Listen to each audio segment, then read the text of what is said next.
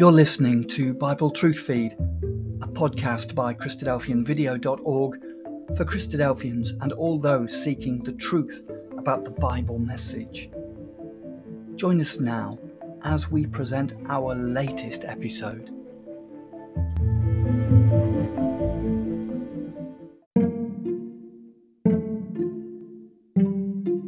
This episode is called What Christ's Death and Resurrection Can Mean to You.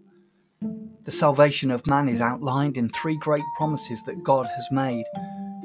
These being recorded in the Bible, they focus on the need for the Lord Jesus Christ and the Son of God.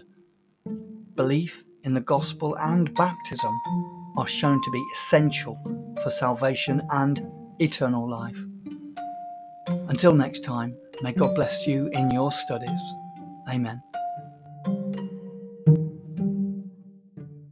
What Christ's death and resurrection can mean to you.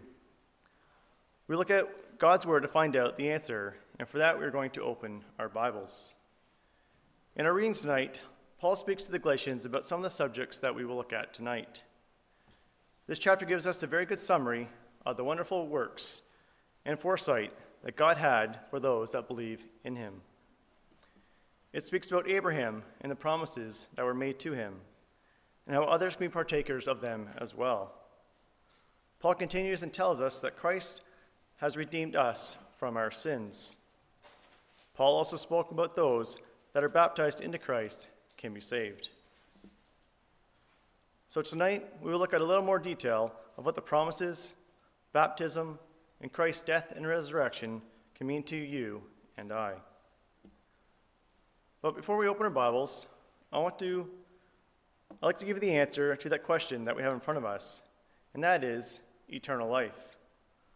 Well, what good is it to us by just giving someone the answer if you don't know how they came to that conclusion? So here is a simple math question.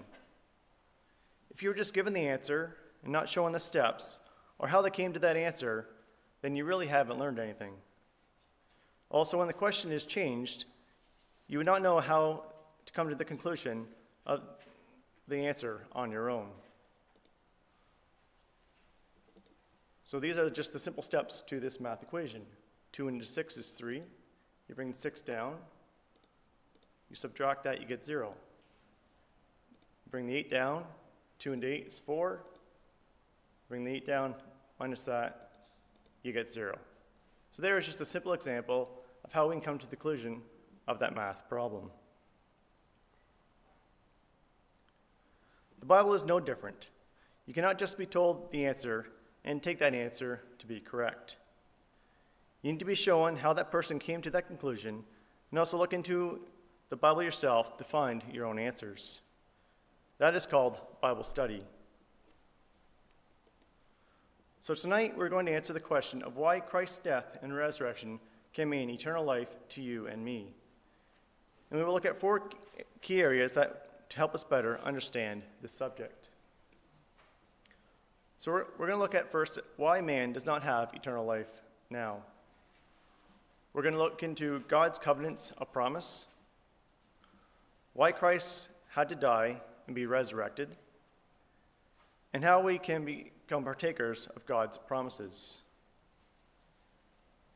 So we'll start by opening our Bibles and turning with me to the beginning of the Bible, the book of Genesis, and here we'll find out why man does not have eternal life now. We pick up the narrative after the creation, where everything that was made was good. Then God created man out of the dust of the earth, and man was given dominion over the creatures and was placed in the Garden of Eden to tend to it.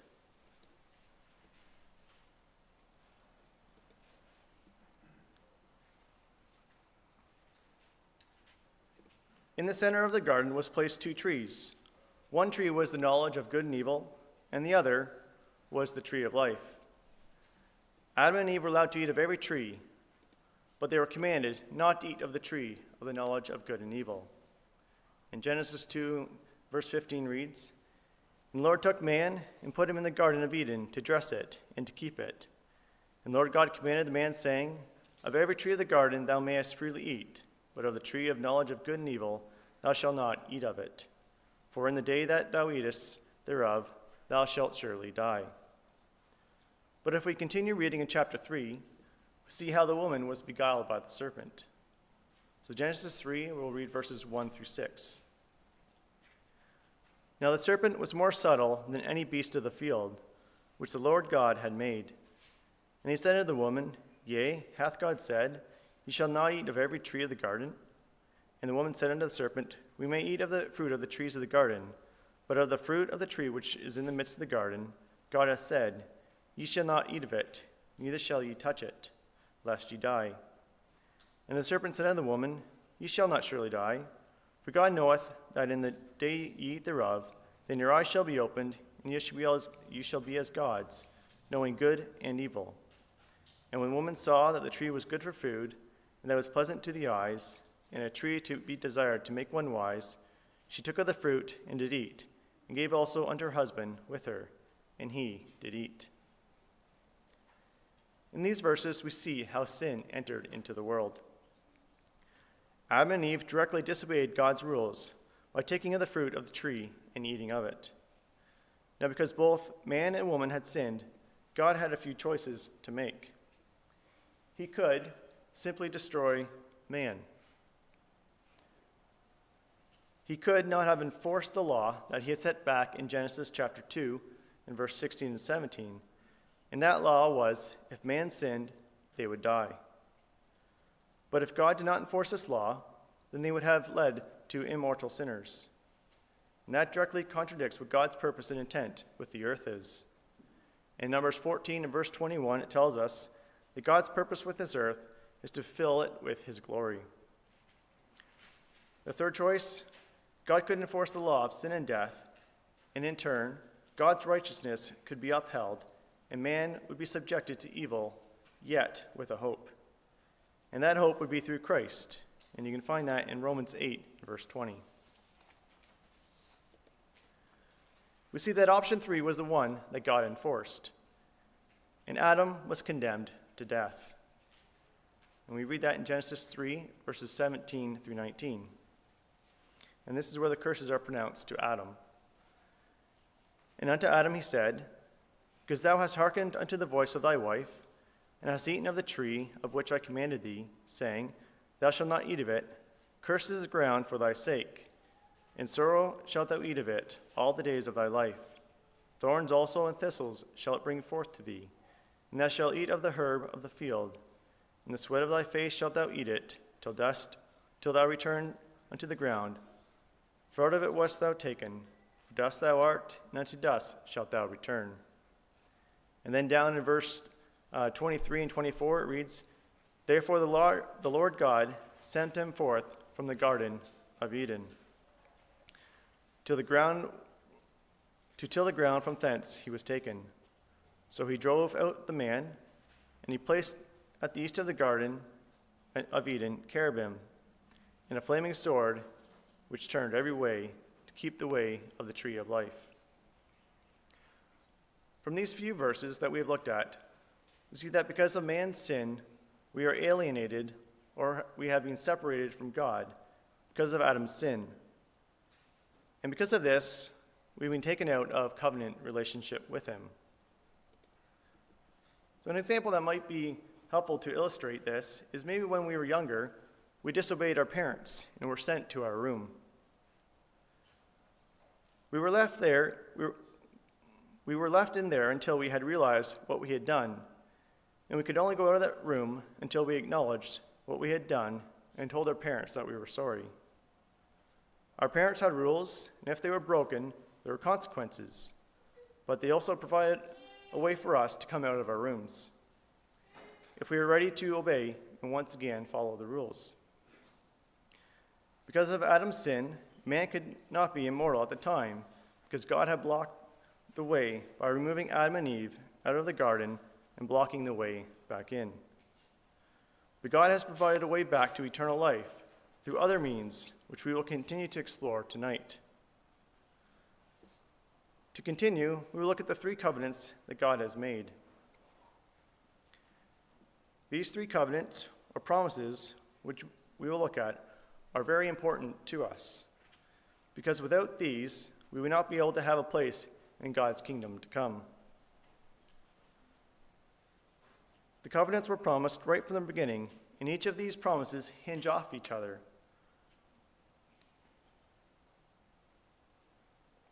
The first covenant of promise is the Adamic covenant, found in Genesis 3 and verse 15. Second, the Abrahamic, Genesis 12 through to 22.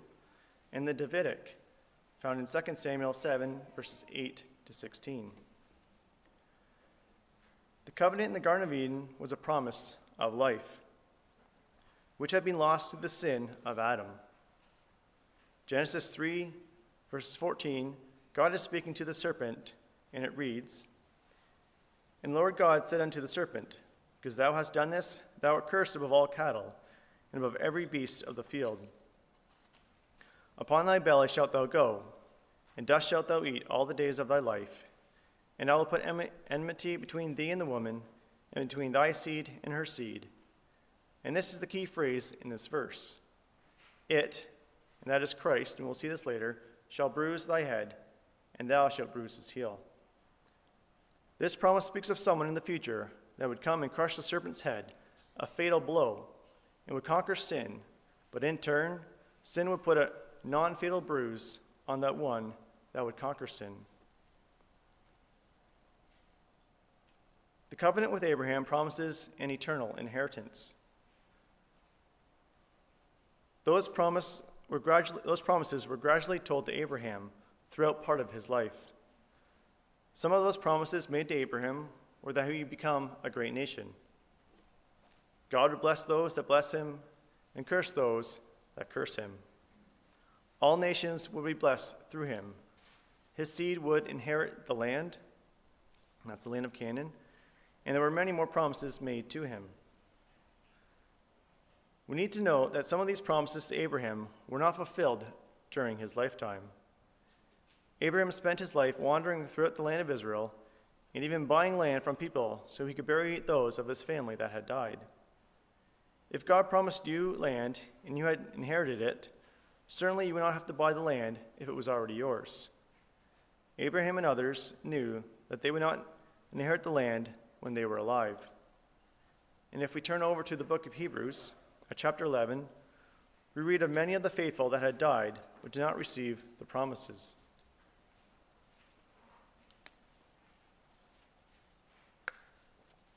So Hebrews chapter 11, we're going to read verses 8 through 13. "By faith Abraham, when he was called to go out into a place which he should after receive for an inheritance, obeyed, and he went out, not knowing whither he went. By faith he sojourned in the land of promise, as in a strange country, dwelling in tabernacles with Isaac and Jacob, the heirs with him of the same promise. For he looked for a city which hath foundations, whose builder and maker is God. Through faith also Sarah herself received strength to conceive seed, and was delivered of a child when she was past age, because she judged him faithful who had promised. Therefore sprang there even of one, and him as good as dead, so many as the stars of the sky in multitude, and as the sand which is by the seashore innumerable. All these died in faith, not having received the promises, but having seen them afar off, and were persuaded of them, and embraced them, and confessed that they were strangers and pilgrims on the earth." So we see from the book of Hebrews that in order for these promises to be fulfilled, something needed to happen later on so they could be resurrected from the dead. The covenant that God made to David was a promise of an everlasting kingdom and divine authority. During David's life, he wanted to build God a house, but God would not permit this because he had shed much blood. Instead, God promised that he would build a house for David forever. It would be established forever, and there would be someone that would sit on this throne forever. Well, we can see from history that there has not been a king ruling the land of Israel, and certainly not forever. Shortly after David died, the kingdom was divided into two kingdoms. One was the kingdom of Judah, and the other the kingdom of Israel. Because of the two kingdoms' disobedience, they were carried away captive to other nations and eventually dispersed throughout the world, and only recently returning back to their land. We see even today that they don't have a king reigning over them. I wanted to turn your attention to these promises before moving on, because each one of these promises, they speak of someone that would come and fulfill these. And that person was Jesus. Jesus was the one who came and crushed the thinking of the serpent on the head, as was promised in the Edenic covenant. This was accomplished when Jesus was crucified on the cross.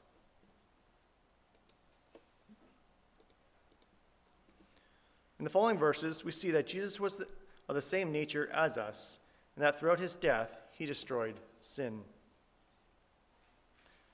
So we'll go through these verses that we have on the screen. So Hebrews 2, verse 14 and 15.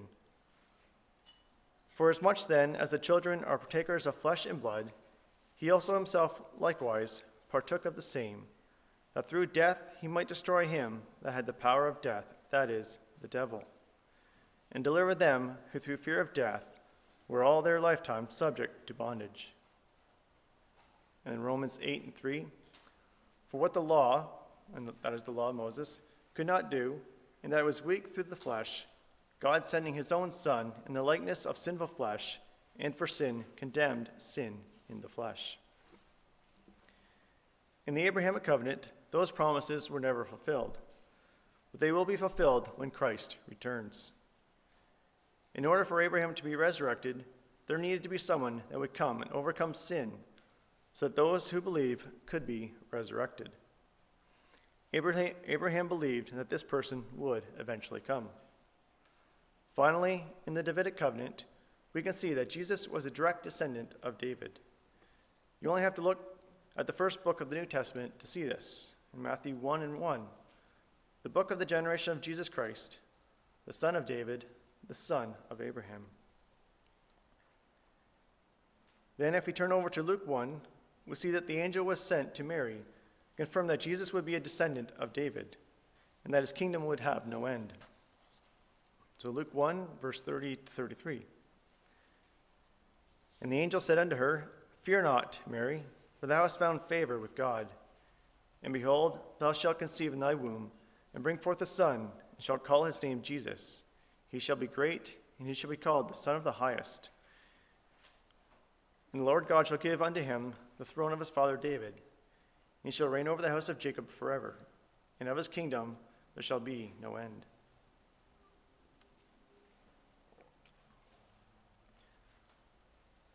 We see from these three promises made in the Garden of Eden, to Abraham, and to David, that Jesus was the one that would ultimately fulfill these. When we look at these promises, we see that right from the beginning, God had a plan to save those that believe and are also willing to follow him. But it is only through his Son that this could happen. In our reading tonight, we read that there is another part to just believing. We also must be baptized. Being baptized, we are able to partake of these promises as well. And we'll just read what we read tonight in Galatians 3, 26 to 29. For ye are all the children of God by faith in Christ Jesus. For as many of you as have been baptized into Christ have put on Christ. For there is neither Jew nor Greek, there is neither bond nor free, there is neither male nor female, for you are all one in Christ Jesus. It is only through Christ's death and resurrection that we can be saved. At this time, we need to answer the question why Christ had to die and also be resurrected. The symbol of one dying for a covering of sins was not a new idea.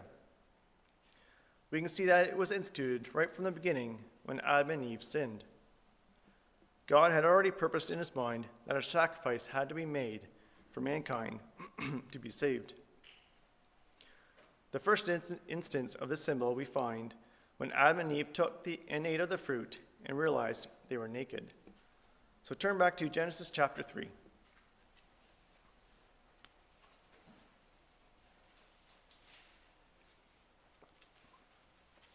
So Genesis 3 and verse 7. And the eyes of them both were opened, and they knew that they were naked. And they sewed fig leaves together and made themselves aprons. Adam and Eve knew that they were naked because they had sinned, so they sewed fig leaves together to cover themselves. But this was not adequate. We see that man himself cannot cover his sins, but it is only through God's way that man's sins can be covered. So turn over to Genesis 3 and verse 21. Unto Adam also and to his wife did the Lord God make coats of skin and clothe them. Here God provided Adam and Eve with coats of skins for a covering of their nakedness. Here was God showing them that their sins could only be covered by a sacrifice. And it was only by God's way that this could be done. In the law of Moses, it too foreshadowed the sacrifice of one that would take away the sins of the world. When the children of Israel were to present a sacrifice to the Lord, it had to be without spot and blemish. Hence, it was to be a perfect sacrifice to the Lord. The law was a shadow of things to come. Man had to wait 4,000 years before the perfect sacrifice was ready to be offered. Jesus was that perfect sacrifice. God provided his Son as a sacrifice for us so that our sins may be forgiven. And because Jesus did not sin, he had to be resurrected. And there's great significance with Christ being raised from the dead. So one, it shows God's truth and justice. For Jesus was without sin, and God's law required that he should be raised. 2, it confirms the 3 great covenants of promise, all of which depend on it for their fulfillment. And we see that without Jesus, none of these promises would be fulfilled. It demonstrates God's mighty power to recreate those who sleep in the dust of the earth. And also guarantees the saints will be resurrected. Before Jesus died, we were without hope. But by God's grace, he has provided his Son as a perfect sacrifice so that we may once again have a way back to eternal life. God has provided a way for us to have eternal life through his Son. But what has God asked of us, and what must we do?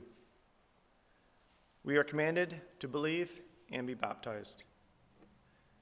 Now these 2 things go hand in hand. One must have a belief in the Word of God before they can be baptized. Baptism is a simple act when one acknowledges that their old way of life must be in symbol crucified just as Jesus was. When one enters the waters of baptism, they are putting to death the old way of life. And when they arise out of the water, they are in symbol being resurrected to a new way of life. One must come to the realization that when they are baptized, they are putting off their old way of life and committing themselves to following God's commandments. It is only through baptism that we can partake of these promises. So far tonight, we have looked at the promises that God has made and how we can become partakers of those promises through baptism. Christ's death and resurrection is so important to us because without him, we would not be able to partake of those promises, have our sins forgiven, be able to come back into covenant relation with God, and in the end, have eternal life. Before we close, we need to look at a few more aspects of eternal life.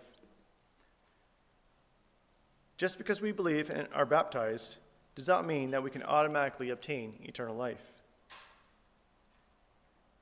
Once we are baptized, we start a new walk towards God's kingdom that he will establish here on the earth. That is God's purpose, as we mentioned earlier.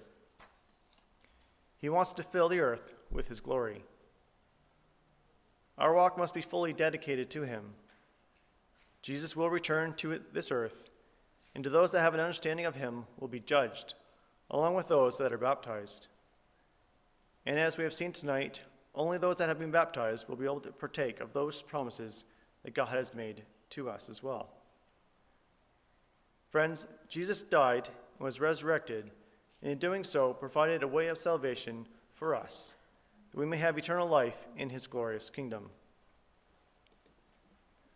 I wanted to close by reading from John 3, verse 16 and 17, a verse that shows God's righteousness and the love that he had for us. It's a well-known verse. It's John 3, 16, verse 17. For God so loved the world that he gave his only begotten Son, that whosoever believeth in him should not perish, but have everlasting life. For God sent not his Son into the world to condemn the world, but that the world through him might be saved.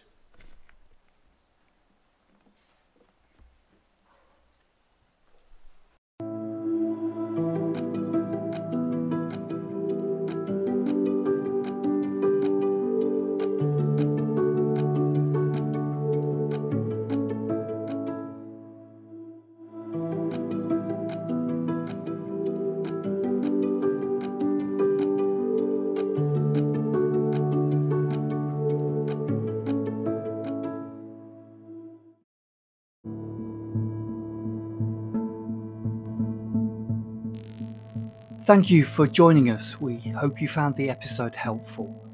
Don't forget, most of these episodes are also available as videos on our video channel, cdvideo.org.